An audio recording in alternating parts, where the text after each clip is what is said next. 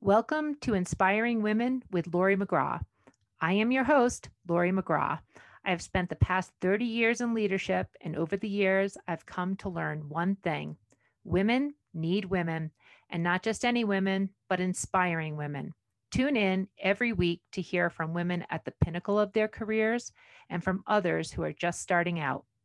Episodes can be found at inspiringwomen.show or subscribe on your favorite podcast app. Thanks for listening, and I hope you will be inspired.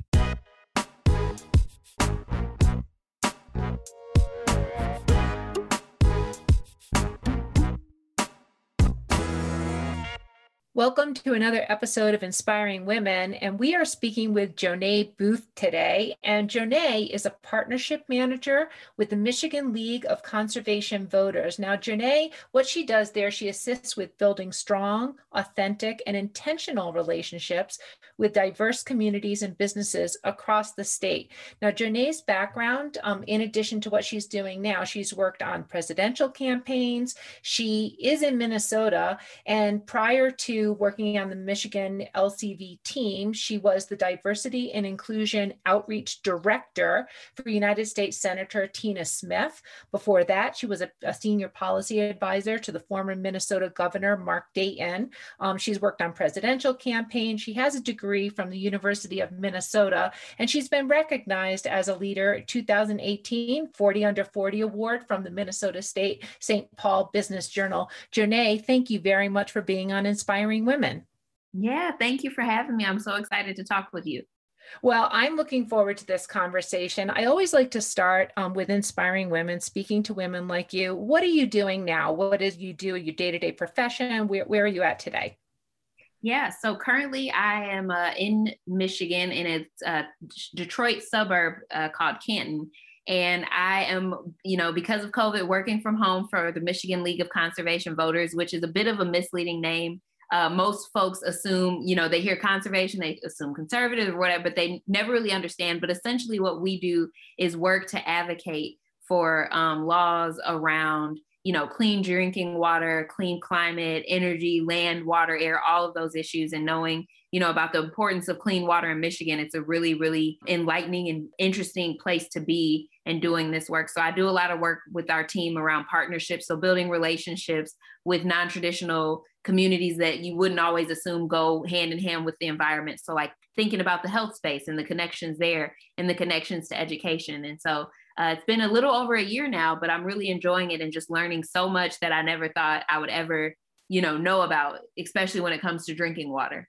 Well, drinking water in the state of Michigan is something I think we all learned about with the Flint, Michigan water crisis. And I think we've also come as a public to learn about the interconnectivity of those kinds of public issues to all kinds of broad networks. So very interesting work. Now, Jonae, in terms of your background, I mean, you have worked on presidential campaigns, state, federal government, back to state government. Tell us the interest in terms of, how did politics become of interest to you? How did government work become a place that you're passionate about? Yeah, it's actually really interesting, Lori, because I literally fell into it. So before I took my first job in politics, I wanted to be the next Oprah. So I wanted to be a talk show host. I wanted to be on TV. I wanted to be in people's business. And then I had taken a job right out of college. That didn't work, fell through. So I had to come back home. And it just so happened that a really close friend of ours that I probably hadn't talked to in years, but he was older than me, became a state senator in that time.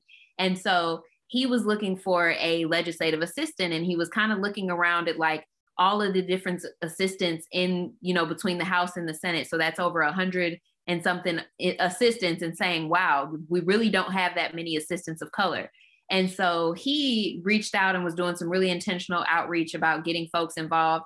And so he just so happened to get my name, and he interviewed me. And, even when I took the interview, like I was talking to him as if he was a US senator, because I didn't even understand the difference in levels of government. And so that shows you my level of interest in politics. I had none. And so I took this job. It was a huge leap of faith. And I literally haven't left since. And from there, it's just like things kind of fell into my lap, and different opportunities through word of mouth always came across my way. Same with the governor's office. I had no intention of doing policy work. And, I was really lucky that the governor and lieutenant governor at the time noticed me from my work with Senator Bobby Joe Champion. And I kind of have just fell into everything since then. Well, that is incredible. And actually, falling into that a couple of years ahead of this past year, the pandemic, where we've seen sort of structural racism and public awareness of issues that have always been there, but our level of understanding of them, as a public has really exploded during the course this year. So once you took that leap of faith and probably learned the differences between state and federal government, what kept your interest? Just give us a sense of those early days when you were starting to learn and be effective there. I think just knowing and learning the actual implications of I felt like before that politics just seemed so disconnected and I never really saw myself in the issues. But as I actually started to do the work day to day and understand, wow, these people literally decide, how fast I can drive on, the street outside of my house. They decide just so many things that affect my day to day life.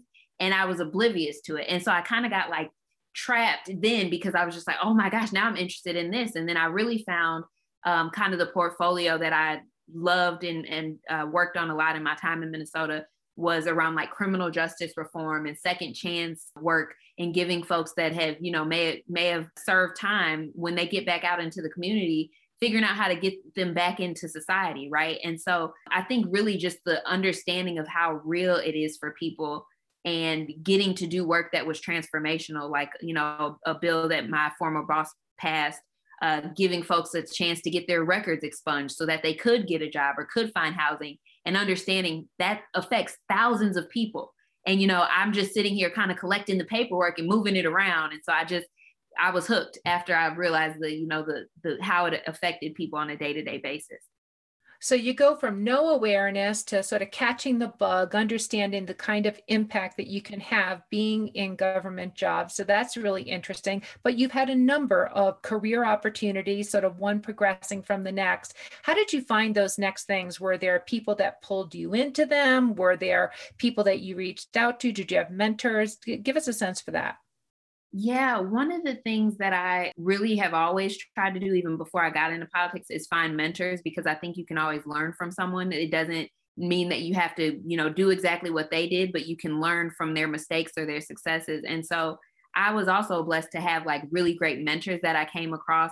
And I will say I've always been blessed to have really amazing bosses that invested in me just as much as I invested in them, right? And so that also changed my perspective throughout my career path of like, am I just coming to work for you and just pour everything I have into you, and you're not even interested in seeing like me succeed or making sure that the passions and things I want to do are included? And so that was really a part of like shaping kind of my trajectory, is that I would have different mentors and they kind of knew what I wanted to do. And then they would find opportunities like I said, my old boss, Senator Champion, another way I got into the governor's office was because he was very adamant. Like anytime he came across a meeting with the governor, lieutenant governor, of saying like, yeah, my assistant Jonay is doing X, Y, and Z, and not everybody does that. Some people don't, act like they have anybody helping them. And so I think that really is what helped kind of lay out the path that I'm on, is I've always had people that have advocated for me when I'm nowhere near the room that, a conversation is happening.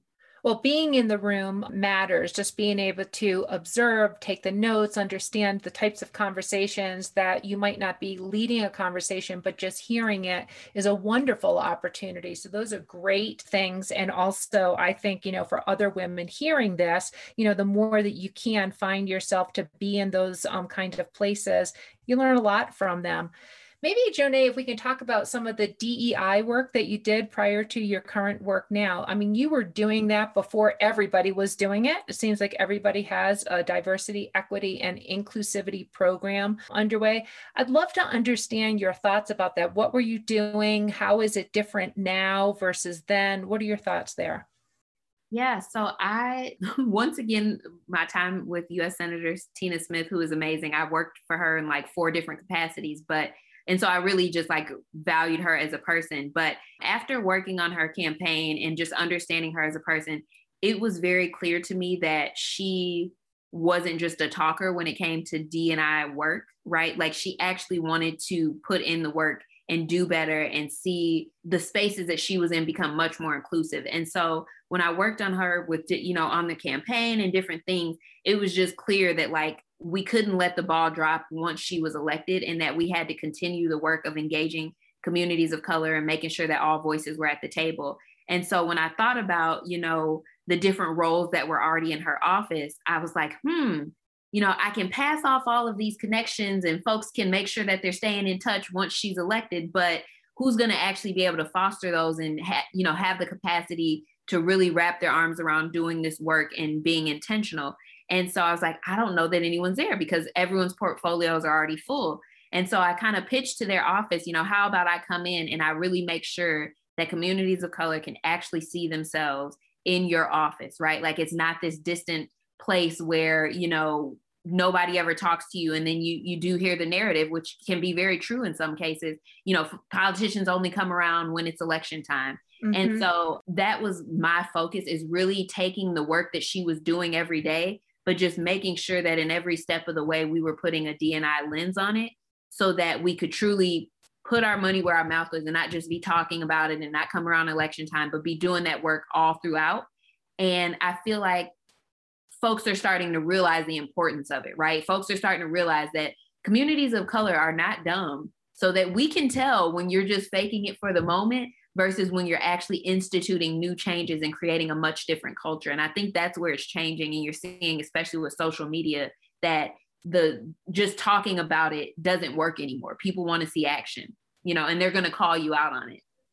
So that's what I'd like to understand more about, because I think everybody is talking about it and it seems like that has been long overdue. And I hear a lot from different people in terms of DEI efforts that we want to be intentional about it.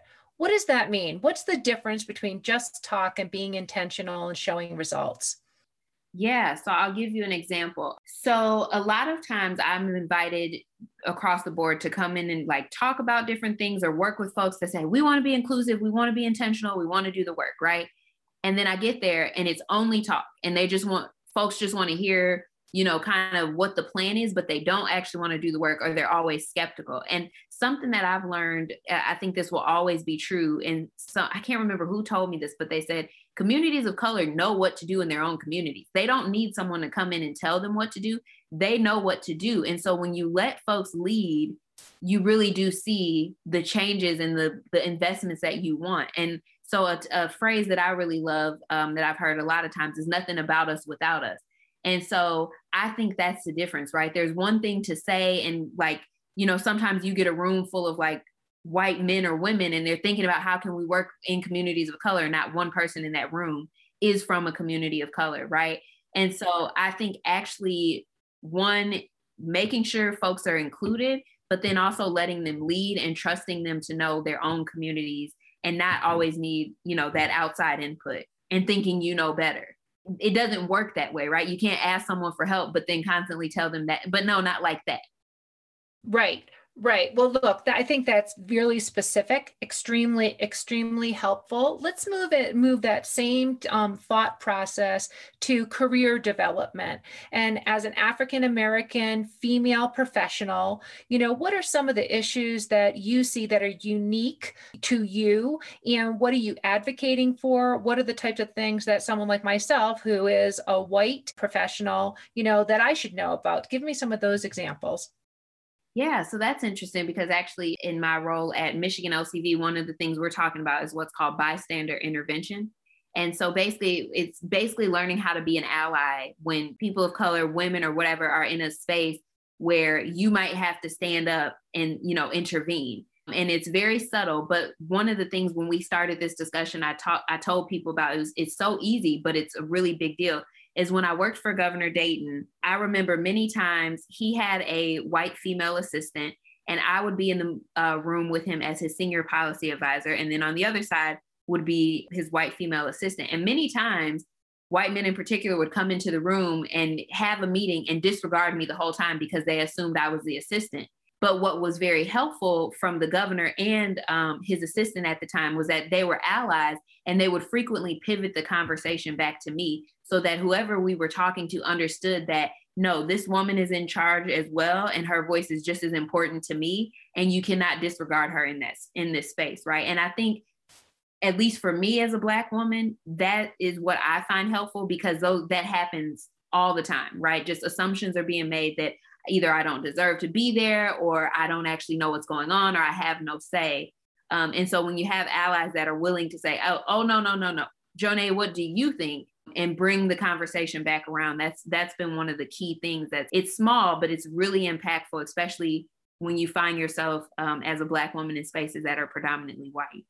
Right. And I think also that guidance that you're giving of these are things that allies can do, because there are also many conversations of people want to be a good ally, but they don't necessarily know what that specifically means and what can be done. And I think there are simple things that actually do matter. And I think that is also generally true for being an ally to women in general, because there are many times that just women are in conversations and their voices are not being heard or disregarded or things like that. So that's really terrific examples, Jonae. Thank you for that. What about other issues? I mean, sometimes, if we talk about women moving up in leadership, there's more emphasis on having diverse teams, but there's often sort of a one of something. And sometimes that can be a token kind of person, but they don't necessarily have a true seat at the table.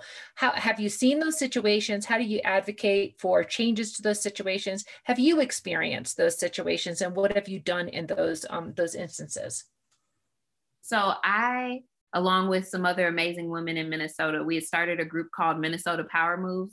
And it was basically started because we found that we were in these spaces, again, as women of color that were predominantly white, and we didn't know what to do. Like we all knew we were frustrated and having similar experiences, but we had no clue of like, what is an outlet? So we created this group where that was kind of that was the basis of us coming together, just getting together and figuring out as a group of women, how do we feel? What are we doing?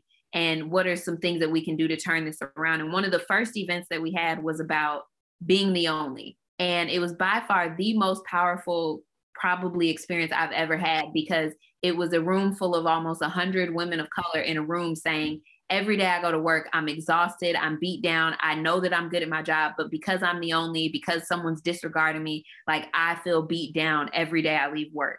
And so I personally have not had that specific experience directly where, I've been invited into, I have had it in instances, but not directly from an employer. But it was powerful to just see that this happens to women, and specifically women of color, all day, every day. And so some of the things we talked about was having those outlets as women of color to kind of cope, and having self-care, and having spaces where you can come together with other women of color and debrief, or talking to women, or even other men, right, that can be allies and assist you and to be transparent with them, getting on different, sometimes organizations or companies have like the ERG groups, and how can you use those and start to build some power for change. But I think if you talk to most women of color, they've experienced in some way, shape, form, or fashion.